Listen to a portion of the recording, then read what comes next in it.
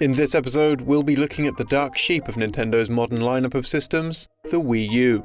While the Wii U left many gamers unsatisfied, in retrospect the hardware was interesting and held its own, and it has a surprisingly well-rounded library of games. During an interview for an Iwata Asks segment in 2011, Satoru Iwata claimed that development of the Wii U began in 2008, only 2 years after the release of the original Wii, 3 years before the system's reveal and 4 years before it was ultimately released. While the console was considered a major flop for the company, many concepts from Nintendo's time working on the system can clearly be seen with the release of Nintendo's far more successful Nintendo Switch. With The Legend of Zelda Breath of the Wild, some features were actually dropped altogether as a result of Nintendo wanting both the Wii U and Switch versions of the game to be more or less identical. During an interview with Game Reactor, producer Eiji Aonuma revealed that the team had regrets over holding back on some elements which could only have been possible using the Switch's HD vibration feature. He wanted to allow the player to experience the same touch as Link, such as holding certain objects and feeling a sense of how it may feel in the player's hands through vibrations. He said that it would add a sense of realism, but would have also required the team to work on scenes specifically revolving around this feature, something which would have been impossible to replicate with Wii U hardware.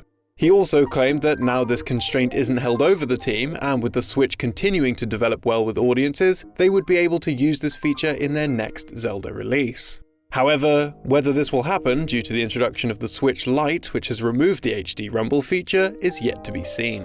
The Wii U initially had a lot of support from third-party developers, including Capcom. One of Capcom's offerings was Monster Hunter 3 Ultimate, an updated version of the Wii's Monster Hunter Tri.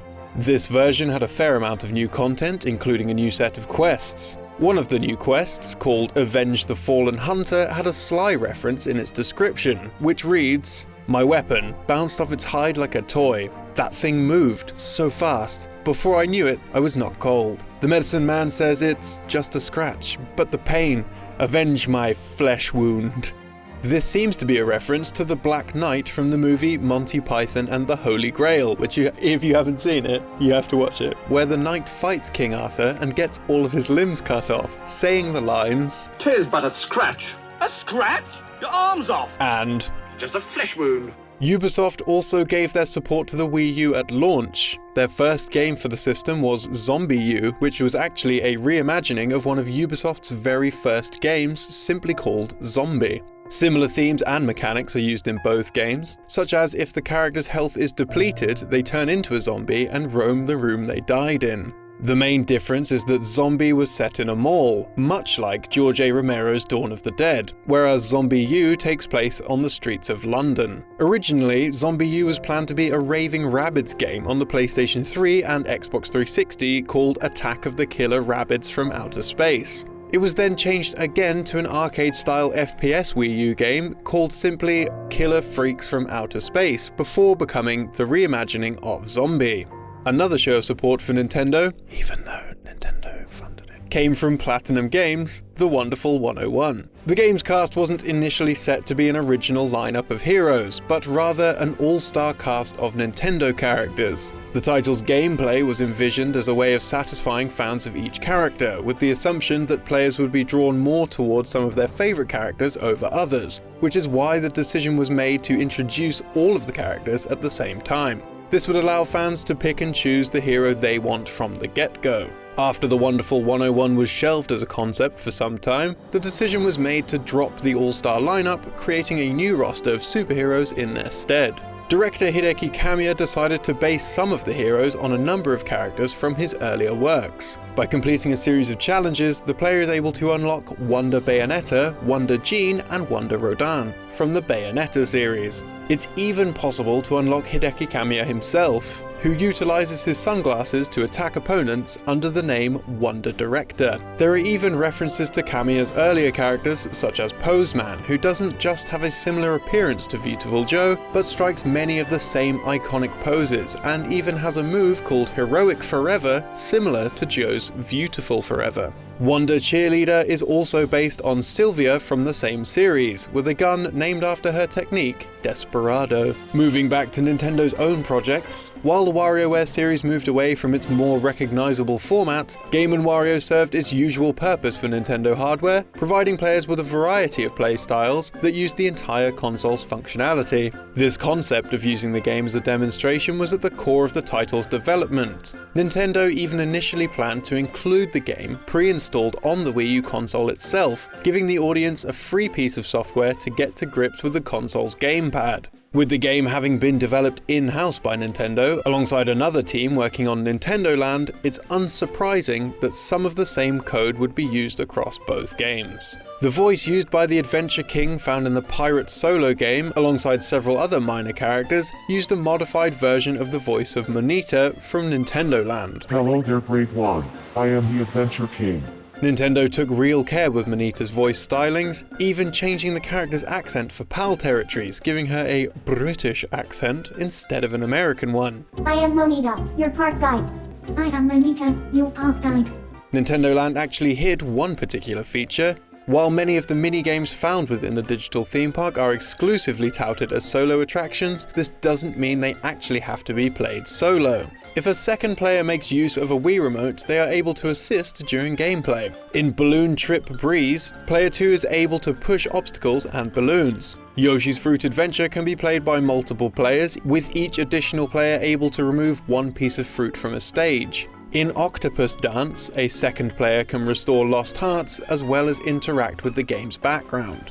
For Donkey Kong's Crash Course, time bubbles can be created which slow down any moving objects, including the first player, allowing for more precise movements. Ninjas can be held and prevented from moving or attacking in Takamaru's Ninja Castle, and up to 50 obstacles can be removed from the courses of Captain Falcon's Twister Race. As you might expect, some Wii U games had mistakes in them, including Nintendo's own titles. With Paper Mario Color Splash, the company made a major mistake before release. On September 22, 2016, customers who pre-ordered a digital version of the title were given the ability to preload the game ready for its intended release date on October 7th, granting them immediate access on its day of launch. However, Nintendo managed to accidentally grant all of the players access to the preloaded data immediately, meaning that those who preloaded the game actually just fully installed it instead. This mistake was quickly fixed, with the preload being removed from the store within hours of the mistake being discovered. Xenoblade Chronicles X is another exclusive game that many consider to be deserving of more recognition. The game was actually slightly altered during international localization, in particular, the level of customization which could be made to the playable character. In Japan, the player had the ability to adjust a female avatar's bust size, though when released outside of the country, this feature was removed. That wasn't all, with the character Lin Li also having a particular outfit, a rather revealing bikini, removed from the game, likely due to her age being 13. When asked about the situation by Kotaku, CEO of Monolith Soft and executive director of the title, Tetsuya Takahashi, had this to say. As a developer, I do feel like it'd be ideal to be able to adjust content so that it's culturally acceptable, whether it's in the US or in the EU. For example, there was a discussion about the breast slider. Jokingly, I said, well, would it help if we had a crotch slider for the male? Obviously this was a joke, but they responded, obviously it's not going to work out. I do realise there's a cultural difference between what Japanese people think and what the rest of the world thinks. I think what's important is that we make sure that the end user who actually plays the game doesn't have a bad experience. If that change is going to help alleviate that, then I think we should definitely make it. And now it's time for this episode's random piece of trivia. Today we're going to be taking a quick look at Cold Fear and its origins. Cold Fear released in 2005 for the PlayStation 2 and Xbox, developed by Darkworks. While Cold Fear was ultimately published by Ubisoft, Darkworks had started development in collaboration with Namco. Work began in 2003 following the cancellation of Darkworks' other project, Los Mantis. On release, Cold Fear was a survival horror third-person shooter, but during its initial stages of development, it was intended to be a new take on the Time Crisis license, Namco's long-running and hugely popular arcade light gun series. After Namco had dropped the title for unknown reasons in 2004, Darkworks went to Ubisoft, forming a relationship that would see Ubisoft work with the developers not just for the release of Cold Fear, but to develop a Ghost Recon title, and ultimately publishing their final game, I Am Alive, before Darkworks went into liquidation in 2011, a year before I Am Alive was released. How much of Cold Fear came from reworking an earlier Time Crisis project is unknown, but it would be unlikely for Namco to have considered a horror genre for the series, nor the inclusion of parasitic monsters.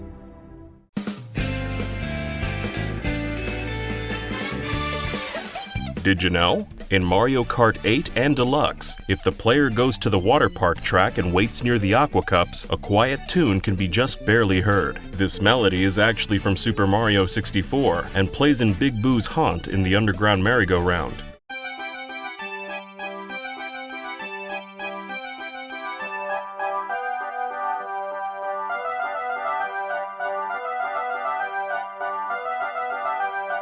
This track was clearly made with a lot of diligence, which can be seen throughout the entirety of Mario Kart 8's development. The game almost had racetracks where the player could drill their way underground. According to the game's producer, Hideki Kono, in Mario Kart 7 we had the glider and submersion in water, and so when we were thinking about new ideas for 8, we thought, well, since we did all that, why not put a drill on the karts, and have them go through the earth somehow for subterranean racing? He goes on to say they ended up scrapping the idea in favor of making a new anti-gravity gimmick instead. But interestingly, a mining cart called the Drill Master made its way into Mario Kart Arcade GPDX, which landed in Japanese arcades a few months before Kono's team wrapped up development on Mario Kart 8. Unfortunately though, none of the arcade game's courses were designed around a digging mechanic, and the drill was only for show. But in that same interview, Kono teased that throughout the series, ideas scrapped in development sometimes got brought back for future titles, implying there's still a chance underground drilling could debut in Mario Kart 9. After drilling was cut to make way for the anti-gravity mechanic, the Mario Kart 8 team implemented a sub-mechanic based on Japanese history and culture. For hundreds of years, Japanese kids played with spinning tops called beigoma. They'd use a string to send them spinning onto a canvas arena, and the beigoma that spun the longest and knocked the other out of the arena was deemed the winner.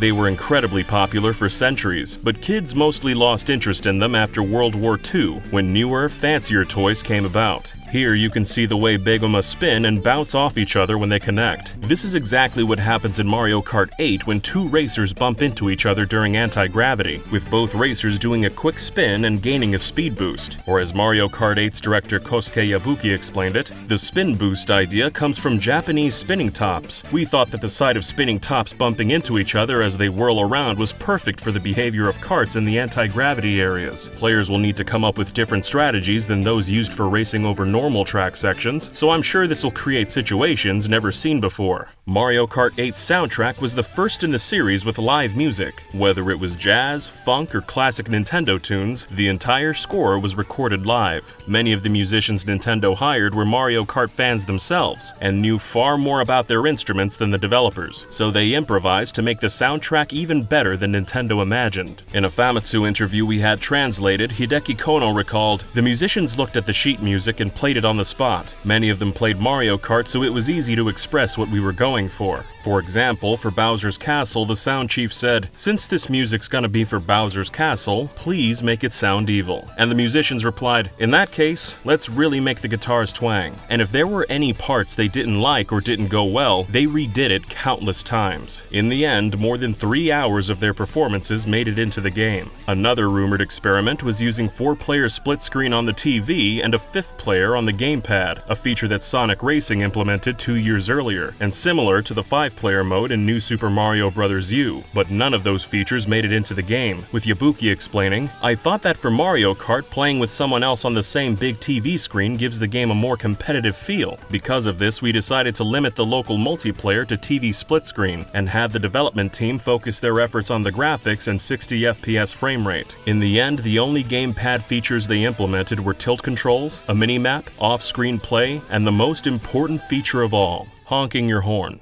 Hiding in the game's internal data, there are a few more clues about unused ideas and cut content. The data contains 4 images labeled Cup Icon DLC, the Egg Cup, Shine Sprite Cup, Boo Cup, and the Blue Shell Cup. 6 months after the game released on Wii U, the Zelda DLC added 4 brand new tracks packaged as the Egg Cup, but the other 3 DLC cups never got used. Well, at least not as of this video's publication. We should note that in an interview with Japanese outlet Famitsu, director Yabuki didn't rule out future DLC coming out for the Switch version. The internal data also has an unused icon for a Magikoopa, perhaps Kamek, who could also be found in early builds of Mario Kart 64, but got cut from the roster during production. Kamek's had some cameo appearances all throughout the series, then finally became a full playable character in the 2019 mobile game Mario Kart Tour, so at this point, it seems likely he'll make his way into Mario Kart 9 or possibly Mario Kart 8 Deluxe DLC if any more happens. Diddy Kong seems likely as well. When Mario Kart 8 released on Wii U, director Yabuki apologized to fans, saying, "There are some characters that appeared in previous Mario Kart titles, but unfortunately didn't make it into this game, such as Bowser Jr., Dry Bones, King Boo, and Diddy Kong. I really apologize to players who liked these characters in particular." Yabuki eventually brought all those characters back for the Deluxe Edition on Switch, except Diddy Kong, but Diddy later returned for the mobile game, and he's in some of the Mario Kart arcade games as well, so we expect to see his mainline series return sooner or later.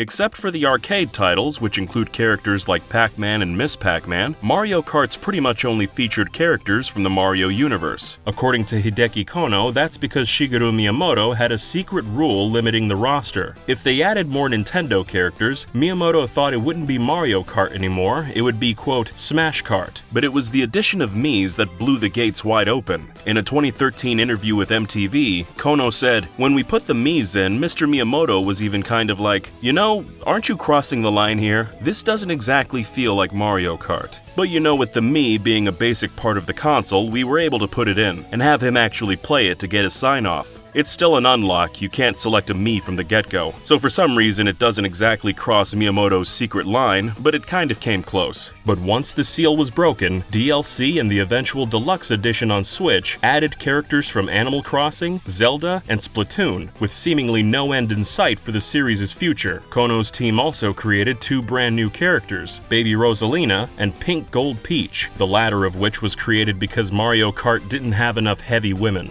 Of the game's 12 heavyweights, all of them were men except for Rosalina, who Hideki Kono had specifically asked the Galaxy team to make super tall so he could use her as a heavyweight in Mario Kart Wii. But Kono's team wanted one more for Mario Kart 8, and a lot of the game's developers were women, so they gathered them all together and said as a counterpart to Metal Mario, they wanted a Peach clone. The ladies in the office were asked what color she should be. The men were initially considering Gold Peach or Platinum Peach, but the women wanted Pink Gold Peach, and that was that. The day after Mario Kart 8 launched in 2014, a girl called Rizupikor posted a 27-second clip to YouTube and labeled it Waluigi vs. Luigi 1. When we talked to her, she said she uploaded it just to show one of her friends and never thought anyone else would ever see it. But someone else re-uploaded the clip one day later with the much more clickable title Luigi Ridin' Dirty, Death Stare in Mario Kart 8, and the Ridin' Dirty song laid on top of it. The video quickly went viral, racking up millions of views and spawning an entire subreddit dedicated to Luigi death stares. Seemingly everyone was sharing them, and they even made their way onto Fox News. The truth was that every character in Mario Kart 8 uses that same animation when they pass another racer, but Nintendo fans found it hilarious coming from Luigi, who's usually known for his timid and cowardly nature. When E3 rolled around a couple weeks later, Nintendo added Luigi's death stare to their show. Nintendo of America marketing staff told GamesBeat, "It was a collaborative effort with Robot Chicken. They came up with ideas and so did we, but they let us know, from a comedy standpoint, what they thought would work. There are different examples of when it's the right time for us to take something that happens organically and make it part of corporate messaging. It was a late addition and we thought we could pay homage to the fans." Another Luigi death stare was used in a Japanese commercial soon after, but now, after almost a decade later, the subreddit's been abandoned and the meme left to rest. But for a few short weeks in 2014, a Mario Kart clip only meant to be seen by one person took the internet by storm and became an official part of Nintendo history. Remember that attention to detail we mentioned at the start of the video? Well, there's one place where Nintendo's usual diligence took a rain check. The original Wii U version of Mario Kart 8 had a mode called Mario Kart TV, which allowed players to rewatch and share videos of their races. games. This mode not only has its own music, but also has me background chatter that can't be heard anywhere else in-game. In late 2016, YouTube user Harm believed this background chatter sounded a little too human and decided to investigate. After extracting the appropriate audio file, Harm discovered that the chatter was actually in English, and had simply been sped up and reversed. The file seemed to be a stock recording of a public space like a cafe, with a handful of people chatting away for about 40 minutes. Harm listened to the chatter in its entirety, and found that at one point in the recording, a woman can clearly be heard saying the following swear. You might be wondering how this slipped by staff, but since Nintendo is made up mostly of Japanese devs, it's understandable how a sound designer could have overlooked an English swear while adding assets to the game. And once the audio was flipped and sped up, the chances of anyone else catching it would have become almost zero. Dangers coming, looming large, so who's gonna make a stand? 100 Rangers are taking charge, the line is drawn in the sand. Knuckles crack in 200 very different ways, but each and every one has got the same thing to say. Released in 2013, The Wonderful 101 was a title made by Platinum Games in partnership with Nintendo for the Wii U. It was directed by famed Japanese creative Hideki Kamiya, the mind behind such games as Okami and Beautiful Joe. It was an action game where the player controlled a group of superheroes called the Wonderful 100, who must face off against an invading alien coalition named the Gethjerk Federation. To understand how the game came to be, we will trek through the history of its development, a story of unforeseen twists and turns from behind the scenes of Platinum and Nintendo.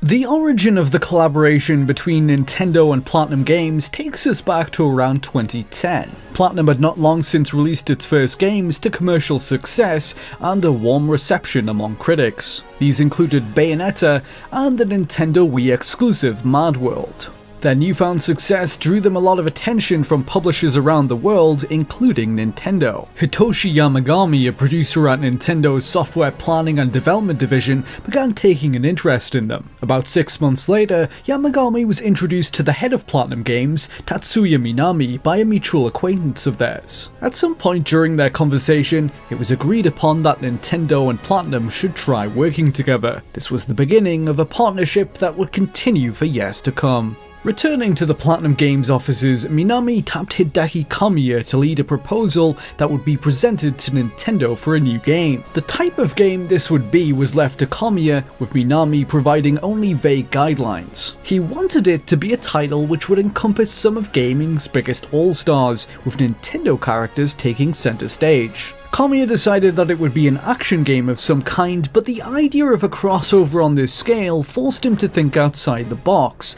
He didn't want a game where players would control one character at a time at different points throughout the story. This would make balancing screen time between various characters and franchises difficult, and Kamiya wanted each of these beloved icons to receive an equal level of representation. Born out of a desire to achieve this, he imagined a unique gameplay system that would have every character on screen simultaneously. Kamiya attributes books from his childhood as his inspiration for these ideas, the main one being Swimmy by Dutch author Leo Leone. This was a short story about a small black fish whose friends are one day swallowed whole by a large tuna. Swimmy travels the ocean and eventually befriends another group of little red fish. He realizes that they can survive if they stand up to the larger fish together. They learn to swim in formation and mimic the appearance of a larger fish to scare away the hungry tuna. As a child, Kamiya was excited by the idea of small, separate entities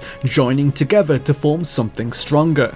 This conceit, he divulged in an Iwata Asks interview, was at the very heart of the project from the beginning. How it would manifest itself in his pitch to Nintendo was the suggestion that the various characters would come together to form giant shapes like a fist or a sword. Players would use these gymnastic structures to fight enemies and solve puzzles. One of the hypothetical scenarios that Kamiya proposed to Nintendo was a handful of Mario characters like Peach, Yoshi and Luigi holding onto each other in a chain to form a bridge. Mario could then walk over them to traverse a large gap between platforms. Kamiya called these maneuvers Unite Morphs, a term which was held on to and appeared in the game that was eventually released. Platinum Games employees are tight-lipped about the character lineup they were pursuing for their All-Stars game, especially with regards to non-Nintendo characters, but one idea that Kamiya himself was willing to share was that he wanted to include Captain Falcon from the Nintendo Racing Series F-Zero. He would have been able to arrange characters into the shape of a ship, the Blue Falcon.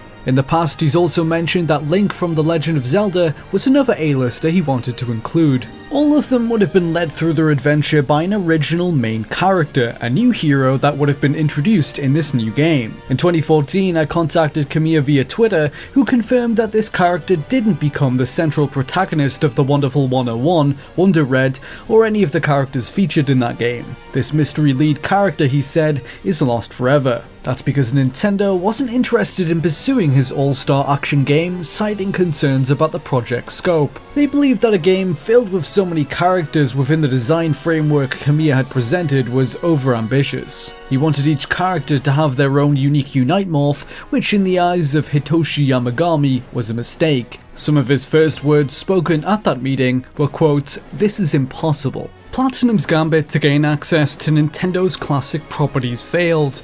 Kamiya went back to the drawing board. Around this same time, he had been shopping around another original game to publishers that he'd been wanting to do for the Nintendo Wii about dinosaurs. This project wasn't picked up either, leading him to revisit his ideas from the aforementioned All-Star pitch shortly thereafter. Whether this concept could have a future was uncertain, but Kamiya refused to give up on it, continuing to believe in the project's core ideas.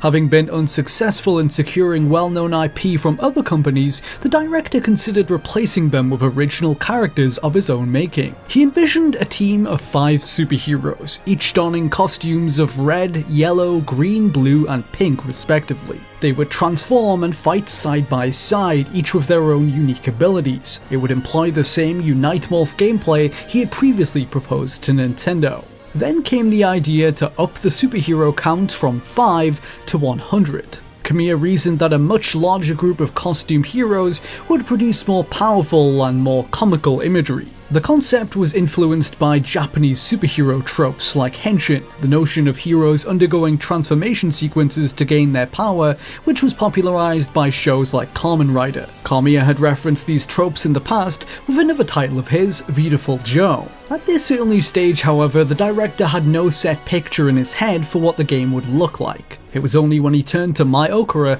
a Platinum Games artist, that it would start to take on its distinctive visual style. Having previously worked with Kamiya as the UI designer on Bayonetta, Okura was his first choice for the role of lead concept artist on this new project. Together, their vision for the game's appearance was forged, a look inspired by American comic books. The characters were proportioned cartoonishly with large heads, but everything had an intently dark edge to it. The first character sketched out was Wonder Red, who featured slightly more muted colours in comparison with his finished appearance, and carried realistic weapons like a machine gun, which were later left out. While Kamiya approved of the design, he offered a few suggestions, most notably that Red needed to have more hair. When it was decided that the Wonderful 100 would be comprised of 100 named superheroes with unique designs, the team got to work with drafting up dozens upon dozens of options. Many of these never made it into the game. Among those cut were some with actual superpowers, including Wonder Telekinesis, Wonder Fire, Poison, Metal, and Stone. There were some joke characters, such as one based around the Platinum Games logo, a pterodactyl, a centaur, a zombie, an hourglass, and Satan. There were also some duo characters like Wonder Cat and Dog, Wonder Tiger and Tamer, Wonder Magician and Rabbit, and Wonder Circus. On top of that, they had ideas for more colour-based heroes that didn't ultimately join the main cast of 7. These included Wonder Brown, Orange, Purple, Gold, and Silver. Platinum Games insiders revealed to me that they once explored the possibility of using classic Sega characters as well. Concepts for Wonder Hedgehog and Wonder Fox characters were created, referencing Sega's mascot Sonic the Hedgehog and his sidekick Tails. As the concept art began to come together, so did a playable prototype which ran on PC hardware and was built around the Xbox 360 controller. Platinum was showing the game to multiple different publishers, although it was always their their hope that Nintendo would want to pursue it for one of their platforms. At this early stage, the game was much slower than the eventual finished product and didn't yet have its elaborate combat system. The player could perform only a small handful of attacks, and just 3 of the combat Unite morphs had been implemented: Unite Punch, Gun, and Sword. In addition, the individual members of your party would automatically attack enemies close by using their unique weapons, a feature that was later scrapped. The Unite morphs worked very differently at this point in contrast with later builds of the game. The team had yet to come up with the idea of drawing the Unite morphs, so instead they were selected by toggling an icon on the screen with a button. According to Kamiya, this feature was changed simply because he didn't regard it as fun. The Unite morphs were all initiated by Wonder Red in this demo, regardless of type, unlike how it is in the final game where a different character will perform them based upon which morph is selected. You were able to recruit civilians with Wonder Masks, as you can in the release build, but since the aforementioned drawing mechanic had yet to be implemented, you had to interact with each one of them individually, unable to select more than one at a time. The demo was made in around a couple of months and was therefore quite basic. It used placeholder models of reptilian creatures for enemies, which according to Kamiya were pre-existing assets taken from the Platinum Games archives. Several months after presenting their initial pitch to Nintendo, Platinum returned to them with this updated proposal, with the core concept intact, but their concerns with fitting in so many characters from different franchises gone, Nintendo finally gave them the green light. According to a US Gamer interview with Kamiya, the game was tentatively being thought of as a potential title for the Wii. The Wii U had yet to be publicly announced, and initially Platinum Games wasn't in on the secret of its existence. It wasn't long before that changed. At an early stage in development, the Wii U, then codenamed Project Cafe, became the new home for Kamiya's latest brainchild, the wonderful 100. As the project was starting to get off the ground, Nintendo chose which members of its software planning and development division would be overseeing it. Hitoshi Yamagami agreed to come on board as its producer and wanted his colleague Shingo Matsushita to join him due to his love for action games. He had previously supervised the creation of such titles as Sin and Punishment Star Successor. Matsushita had one big reservation about joining the project, however. He believed that its dark art style would limit its appeal among younger audiences. Nintendo's other staff were in agreement on this. The art direction needed to be adjusted. How they would present this demand to Platinum became the subject of rigorous discussion during internal meetings at Nintendo. They had heard that Platinum's developers were very particular about creative choices like these, and were therefore very cautious about upsetting them. They were especially concerned about offending Hideki Kamiya, who had previously made Beautiful Joe, which used a very similar style of visuals to the wonderful 100 prototypes. Ultimately, they decided to be straightforward with them and tell them it would have to be altered. Kamiya was less than pleased upon hearing the news. He had held concerns about working with Nintendo from the offset, expecting they would restrict his creative freedom and enforce unwanted changes upon his game. When he was told about Nintendo's suggestions, he began to think that his worst fears were being realized. In his own words, he complained to his producer Atsushi Inaba like a child. Eventually, Kamiya came around to the idea of a brighter, more colourful look and embraced it as a positive change. As time went on, the game's stories started to take shape. Kamiya decided that the wonderful 100 group would be led by 7 main characters: Wonder Red, Blue, Green, Pink, Yellow, White, and Black. The designs remained largely the same throughout development, although we can see a few small revisions that were made over earlier concept art. Wonder Black was once slightly taller, and there were some tweaks made to Wonder Green's weapon, to name a couple.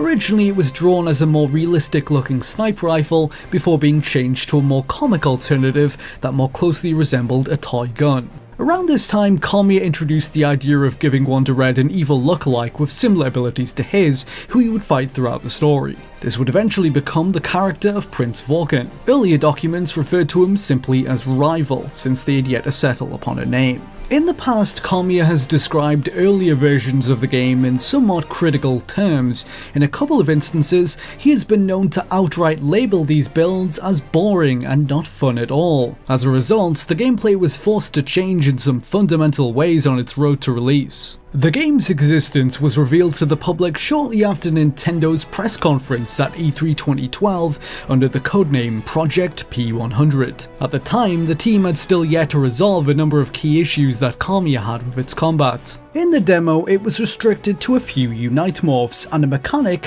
which was being called the Rush combo. This light attack essentially commanded all members of your party to rush towards an enemy and attack them en masse before automatically returning to rejoin the leader of the group. The Rush combo was later cut after this first showing and is indicative of the game's more simplistic nature at this stage in development. It lacked an important component of combat in the release version. There was no way for characters to attach themselves to enemies and restrain them. In the final game, the Rush combo was dropped in favour of a mechanic allowing you to do just that, called the Team Attack. By pressing the X button, a portion of your party can zoom towards an enemy, latching onto them. The enemy slowly takes damage from being repeatedly hit by them, and if enough wonderful ones are holding onto them, the enemy becomes temporarily immobilized. This gives your leader the opportunity to attack them separately using Unite morphs. After the Project P100 demo at E3 2012, a number of stylistic alterations were made to the game.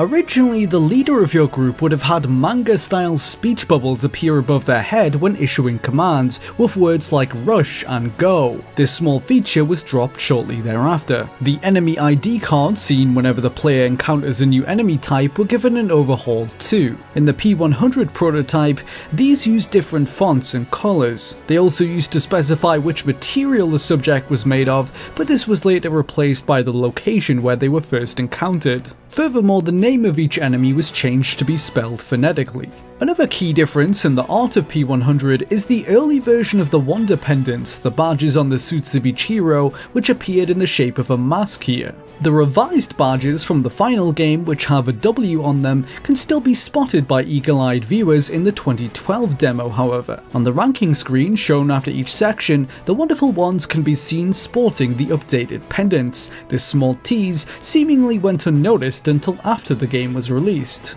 In the year following its first showing at E3 2012, the game would evolve considerably, and its title would become set in stone. Originally, it was thought that its name would not change from the wonderful 100 until producer Hitoshi Yamagami expressed concerns with the number 100 being forgettable. He suggested 101 as an alternative, to which Kamiya agreed, since coincidentally, it would neatly tie into one of the final cutscenes he had been writing, in which the team find their 101st hero. The game was set for release in August 2013, but with only several months remaining until this deadline, Kamiya was still not entirely satisfied with its gameplay.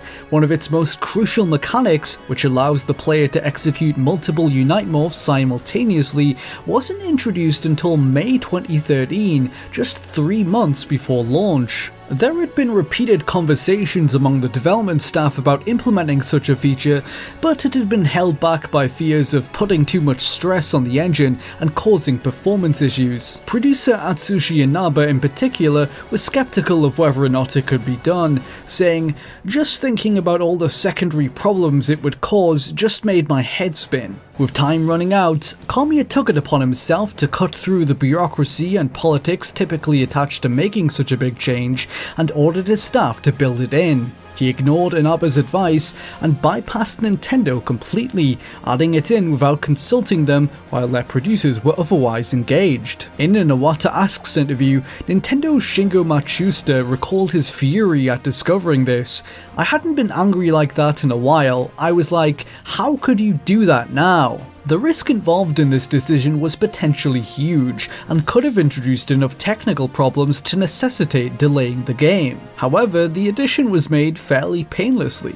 Kamiya realised that the work they had already done on their multiplayer mode made having multiple Unite morphs in the story mode much easier. It also elevated the combat in a big way, he felt. That gave the game polish. Nintendo really looked after us ever since the period when the game wasn't fun at all, so I wanted to do my best for them, even at the last minute. Yamagami agrees with the director's impulsive choice in retrospect. It made it a much better game. Because of it, the players are able to do a lot more, he said.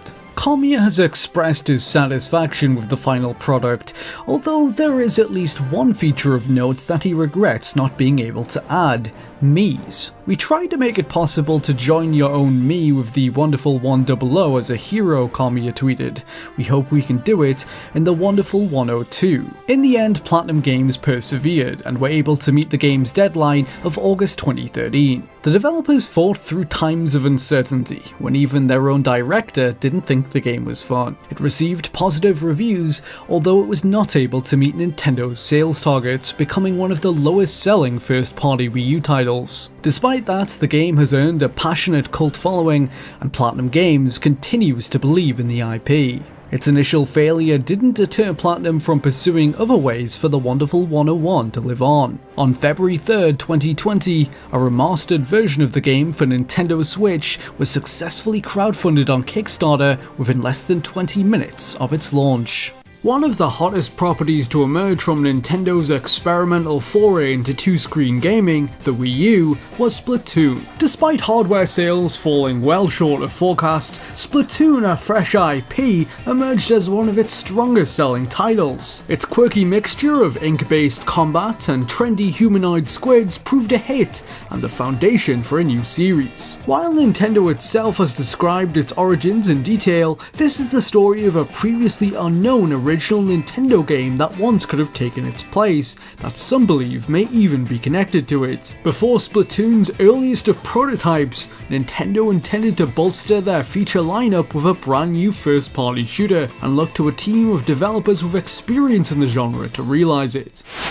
2011 saw Nintendo setting themselves up for the generation ahead. Their next home console, codenamed Project Cafe, was on the horizon, and so preparations to build its lineup of games were well underway. They sought to assemble a diverse first-party portfolio catering to a variety of different tastes. One genre they did not have covered, however, was shooters. With the Metroid Prime series on ice, Nintendo lacked an exclusive first-party shooter of any kind, something that had not gone unnoticed by their higher-ups. To rectify this, the company widened their search for a development team beyond their own studios. In March 2011, they tapped a third-party developer that had caught their attention in recent years. High Voltage Software had risen to prominence during the Wii's life cycle for championing the system and attempting to produce ambitious content for it that was geared towards core gamers. This began in 2009 with their original IP, The Conduit, a first-person shooter about uncovering an alien conspiracy. The game garnered no shortage of attention from the press, giving High Voltage an outlet to sing the console's praises and talk up their extensive plans to support it. In the short term, this strategy paid off for them. Some mixed opinions among critics didn't deter Wii owners from buying The Conduit and making it moderately successful. However, the company's fortunes would change for the worse over the 2 years that followed. Shortly before The Conduit was launching, they debuted another brand new property, The Grinder, at E3 2009. This horror-themed co-op shooter attempted to capitalize on The Conduit's hype, but ultimately failed to make it to market. Publishers weren't interested in funding it, despite High Voltage developing demos for 3 different potential versions of it. It was a costly experiment that ended up going nowhere and being shelved. Next came a sequel to The Conduit that also struggled behind the scenes. Financial issues had led to layoffs at the studio, which severely disrupted its development. With its sophomore entry suffering from numerous issues, the future of the series was cast into doubt. But as Conduit 2 neared its release date, an unexpected new opportunity arose for the Illinois-based developer in March 2011. According to several sources linked to High Voltage, Nintendo contacted them, expressing an interest in them developing an original first-party IP together. The game would be made at High Voltage Software by their staff, with Nintendo's oversight and funding. This proposal was the outcome of a strong relationship between the two parties. High Voltage had been developing exclusive original content for the Wii from the start, and this loyalty hadn't gone unnoticed at Nintendo. As far back as during work on the first Conduit game, they were providing the developers with early access to prototypes for technology like the Wii Motion Plus add-on. Early into their dialogue about producing this new game, Nintendo presented a vague outline for the project. According to members of the team that worked on it, they wanted wanted a shooting game that the whole family could play. Their desire to create this style of game in particular was why High Voltage had been chosen for the task. They not only had experience in working on shooters, but also technology for making them already custom built for Nintendo hardware. As for their decision to target a broad family audience with the game, as opposed to more traditional fans of shooters, an ex-employee believes that Nintendo had identified a gap in their lineup, as well as the wider market, for a more accessible type of shooting game. How would they make this shooter for everyone? Nintendo had an answer to that as well, or rather the germ of an idea they thought High Voltage could expand upon themselves. Very simply, their suggestion was water guns. As opposed to conventional pistols and rifles, water guns would provide an alternative that would be less intimidating for family audiences. The rest, however, was up to High Voltage to figure out. Their creatives were left by Nintendo to determine how they would contextualize why water guns were being used in this game's world and which characters were using them. A small group of no more than 10 people was chosen to tackle this conundrum. The team, mostly a combination of designers and artists, would be led by Chief Creative Officer Eric Nofsinger and Art Director Matt Corso. This duo was notable for leading the developer's biggest projects at the time, including both Conduit games as well as their ill-fated title The Grinder. From the beginning, it was being envisioned that their Nintendo project would follow in the footsteps of those games by being a first-person shooter. Between the members of High Voltage, it didn't take long for ideas to form about the characters in this world and why they would be using water for combat in the first place. Their concept was all about robots, mechanical beings that were susceptible to blasts of water which could fry their circuits and destroy them. During the fairly short period that the project was in the works, concept art was produced to illustrate some of these ideas. Unfortunately, much of what was made has since been lost, but a former artist from the studio agreed to recreate some of their work-in-progress concept art from it for the purposes of this video. According to them, the team was pulling inspiration from a variety of sources to realize the look of the game. Their characters were partly informed by designs from the Mega Man series and the 2005 animated movie Robots. The environments, on the other hand, looked to one of Nintendo's own titles, Super Mario Sunshine. With distinct similarities to one of that game's levels, Pina Park, the world of High Voltage's game had a theme park style to it with water at its heart. One piece of art conveys the aesthetic they were aspiring towards, a crossroads between nature and machinery. Water was central to the game's premise, and that manifested itself in a more literal sense throughout its setting. We would have seen streams of water flowing through levels, with transportation powered by hydraulics. There was a sense that water was not only a means of war, but something that somehow fueled all facets of life for the robots inhabiting these lands. The robots themselves were planned to come in many different shapes and sizes. Some had wheels or extending arms, others had water guns literally bolted onto their bodies. There were also robots that would use everyday items to aid themselves in battle, like this one wearing a raincoat for protection. Water guns weren't the only weapons planned to be made available either. They were developing ideas for guns that used other liquids. One they had considered was a bazooka made from repurposed PVC pipe that would launch sewage. There was a weapon cobbled together from a chemistry set that fired hazardous chemicals,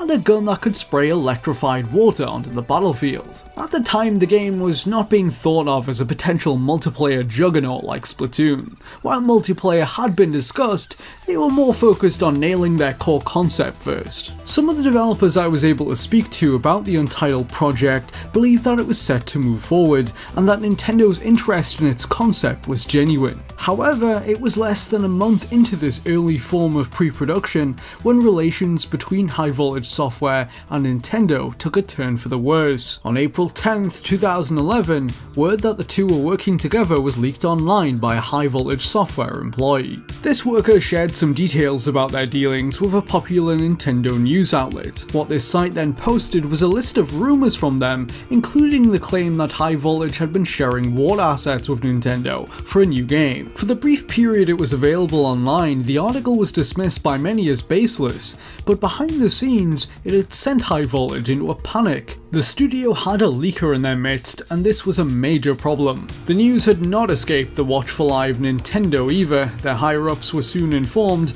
and the company issued High Voltage with an ultimatum. High Voltage would need to learn who was responsible for this information getting out, and ensure that no further leaks would occur on their part. What followed was an extensive internal investigation to unmask the culprit. The article was swiftly pulled at the company's request, and each of their employees was spoken to individually. According to former workers, they were given assurances that they would not be fired if they came forward as the perpetrator. High Voltage refused to nominate a scapegoat and throw one of their own under the bus for the sake of the project's continuation. Despite their efforts, nobody claimed responsibility for the leak, and it would forever remain a mystery among High Voltage staff. During my own investigation into the events, I was able to pinpoint the source of the leak and discuss it with them directly. From speaking to the alleged leaker and others who were in contact with them at the time of the incident, I was able to determine that the leak was carried out maliciously, an act of defiance in response to what they believed were unsatisfactory working conditions they had experienced at High Voltage. Since the company was unable to pinpoint the source of the leak,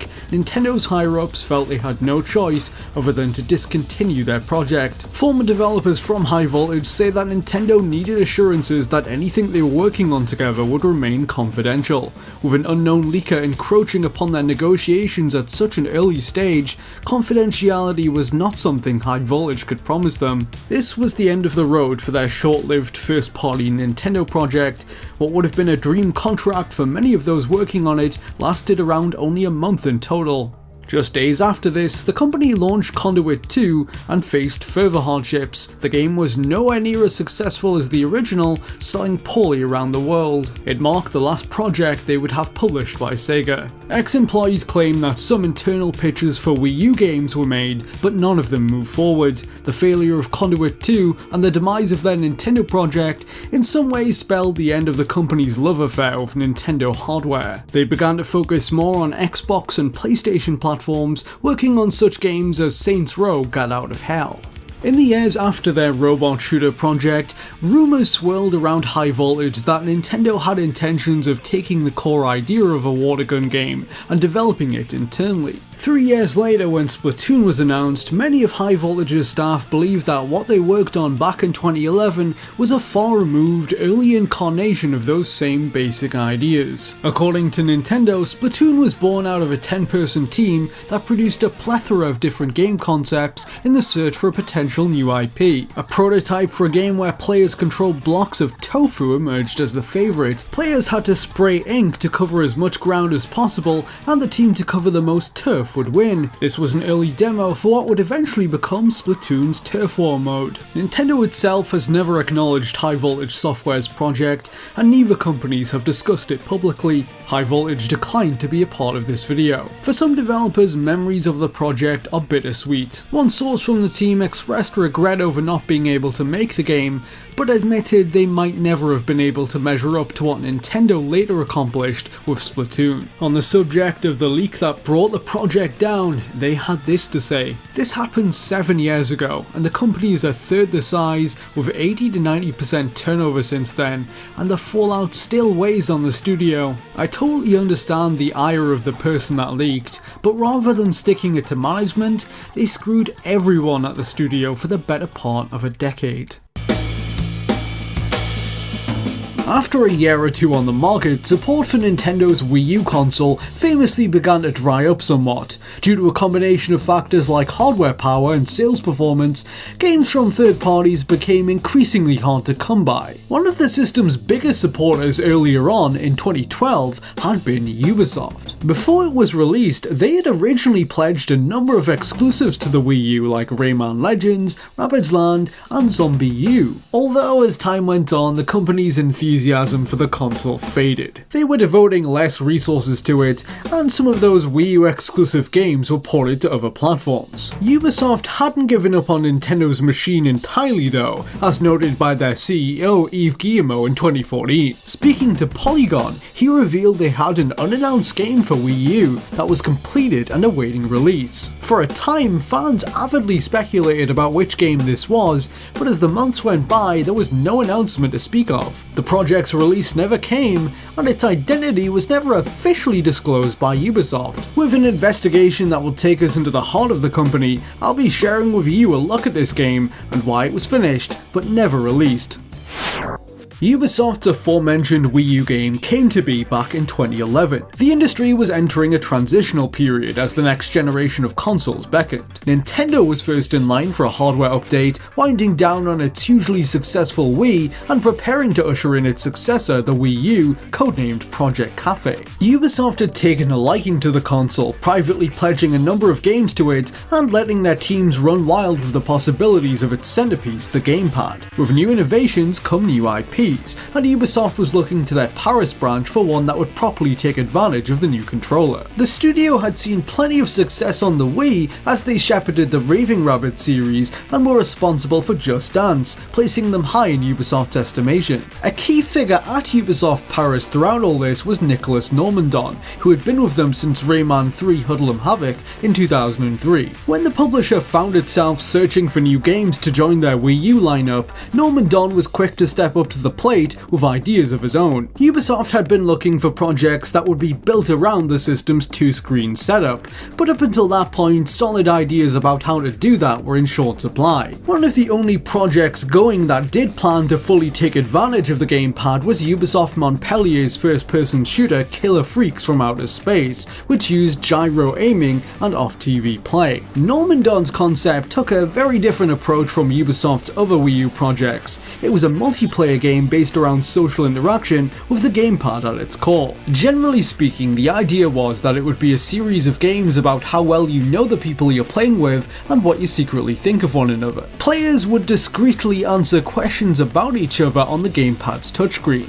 Eventually, the game would reveal the results of those answers in a surprising or humorous way on the TV. Its name was Know Your Friends. It was pitched to Ubisoft via an interactive slideshow presentation as opposed to a Wii U prototype. They were receptive to the ideas, however, and the project was quickly greenlit. It was planned to be a low-budget affair developed by Ubisoft Paris with a short production schedule. Nicholas Normandon was placed in charge of it. Early on in its lifespan, the Paris studio began to deliberate over which engine the game would run on. They were able to narrow it down to a number one choice, the UbiArt framework. They wanted the game to have a simple, approachable art style, and it was thought that hand-drawn art brought to life by UbiArt was the right way to go. At the time, UbiArt itself was still under development. It was being made by a relatively small team at Ubisoft Montpellier and would be showcased for the first time in Rayman Origins. It was garnering praise from all over Ubisoft, and it was expected that more games would soon take advantage of it. The Know Your Friends team at Ubi Paris hoped to be among the first to work with it and ask the Montpellier officers for access to it. However, according to former Ubisoft workers, this request was swiftly denied. They claim that during this time, some of Ubisoft's different branches had become intensely competitive with one another. The Montpellier studio had apparently grown protective of the new technology and therefore forbid the Know Your Friends developers from using it. This was despite the fact that Ubisoft Paris was actually already working with UbiArt. Just one floor below the Know Your Friends team, another group of people was supplementing the development of Montpellier's pet project, Rayman Origins. With the UbiArt framework off limits to them, the team had to rethink their art direction for the game. They soon arrived at the idea of a cutout art style, reminiscent of early South Park episodes. Almost everything on screen used cut-up pieces of real-life photography thrown together like a scrapbook, and character animations were directly inspired by the Muppets. As production got underway, the developers were able to further experiment with the capabilities of the gamepad. The title would join the ultimately short list of games to make use of its front-facing camera. Every time a new player joined the game, they could create an in-game avatar for themselves, and it would be saved as a passport for future use. The player would capture a picture of their face using the gamepad's camera, which would then be mapped onto a character in the game to represent them. It worked similar to Nintendo's Mii's in a sense, and the game would automatically fit your character into a variety of comical outfits and quirky animations. Every aspect of the game was designed to play upon social dynamics in interesting and usually humorous ways. Some questions would intentionally embarrass players, others would reveal more about their personalities and habits. Know Your Friends wasn't just about having prior knowledge of your friends, but also learning more about them as you played. In some of the modes, players would answer questions about themselves on the game gamepad, such as their opinions on other people and their habits, before the others would have to correctly identify their chosen answers. While some of these questions were fairly friendly, occasionally the game might introduce something more probing and potentially awkward, like asking players for their honest opinions on goods manufactured under poor working conditions, or if they've ever accidentally hit an animal while driving. The next player would then have to guess their answer, and at the end of each round the game would reveal how well you were in sync with one another. The game included a wide variety of minigame formats and options to cater for different social situations. Players could opt for more family-friendly content, or an option for close friends that would delve into more risque topics like alcohol consumption and sex. There were plans to possibly add more adult subjects like politics via DLC packs had the game released. Behind closed doors at Ubisoft, Know Your Friends enjoyed a warm reception, say former employees. Multiple playtests were conducted among staff outside the development team, including some Ubisoft higher-ups, to positive results. They found that the minigames had a quirky charm and humour that clicked with those that tried them. Soon the project was being hyped up internally as potentially being the company's next big thing. An employee from the development team claimed that Ubisoft's management was very excited about its prospects and believed it could even go on to rival the success of Just Dance. As a game made on a small budget, Know Your Friends would not have been a full-price title. Ubisoft believed that hitting that sweet spot in price, along with the right marketing approach, could result in a hit among casual players. According to Ubisoft sources, a large chunk of the game was done before the Wii U was even on sale. The vast majority of production on the title was apparently finished by the end of 2012. Further work took place throughout 2013, but one former artist suggests that had Ubisoft wanted to, they could have released it as early as the Wii U's launch in November 2012. Developers described the end of work on Know Your Friends as fairly unceremonious. There was no launch party to mark the milestone, since Ubisoft had yet to lay out their plans for how and when to release it. Convinced of its potential, the higher-ups wanted to wait and drop the game at a more optimal time for sales. At the Wii U's launch, Ubisoft was already focused on promoting Zombie U, a horror shooter built around the system's two-screen gameplay. This was another Wii U exclusive game like Know Your Friends that Ubisoft believed would perform well and possibly mark the start of a new series. Unfortunately for them, the optimistic internal sales forecasts for Zombie U weren't realised. The game flopped, much to Ubisoft's dismay. The whole ordeal left the company cautious of Nintendo's new machine. When sales didn't sufficiently pick up after the 2012 holiday period, they began revising their support for it. Rayman Legends was originally intended to be a Wii U exclusive launch game too, before it was pushed back to February 2013 to make further improvements. Fans were eagerly awaiting its release when less than 3 weeks before launch, Ubisoft announced they were delaying it a further 7 months. The game would no longer be exclusive to Wii U, now arriving on Xbox 360 and PS3 as well. In the middle of all this was Know Your Friends, a game now stuck in a post-production limbo state. As console sales fell in early 2013, Ubisoft continued losing confidence in Wii U. They had grown skeptical of its viability as a platform and their ability to sell games on it. Consequently, the decision was made to indefinitely postpone the release of Know Your Friends until the situation improved. Ubisoft hoped that Nintendo could work to drive up hardware sales themselves,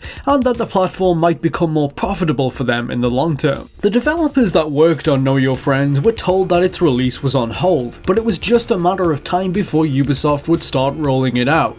As the months went by, however, it became apparent to its creators that time was possibly never coming. Some people from the team are said to have campaigned for its release inside Ubisoft in the years after it was finished, although, according to a former artist, Ubisoft's marketing division prevented it from moving forward. Sources from the company claimed that the marketing department was given autonomy from the Paris studio to determine when and if to release it. They had originally intended to launch it in either 2013 or 14, but when their Wii U games failed to meet expectations, all of that was cast into uncertainty. Ubisoft's marketing was left to decide what to do with it, and eventually chose against releasing it. They didn't think that the console had been able to tap into the broader mainstream that the Wii did, and therefore didn't think there was an audience on it for Know Your Friends. They believed that reaching the audience the game was intended for would have been a costly task, including a TV ad campaign. Instead of risking another Wii U failure, the funds that would have been spent marketing it were used to push other games. As it became clear the Wii U game would never officially see the light of day, Ubisoft Paris briefly attempted to get it released on other platforms. They suggested a downloadable version on the PSN store, as well as ports for iOS and Android. The mobile version made the most progress, ex-developers say, receiving a playable prototype before Ubisoft shot down the possibility of developing it into a full game. After a lengthy internal battle over the fate of Know Your Friends, this was when any lingering hope for it was finally extinguished. Wii U sales never picked up to Ubisoft's liking, and thus their stance on the project remained unchanged. Know Your Friends was never officially announced, despite being completely finished and even receiving a rating from the ESRB. The vast majority of the team from Know Your Friends at Ubi Paris went on to co-develop the Nintendo Switch exclusive Mario + Rabbids Kingdom Battle. That game was produced by Xavier Manzanares, the producer of Know Your Friends. Nicholas Normandon, on the other hand, joined Tom Clancy's Ghost Recon Wildlands as a senior programmer.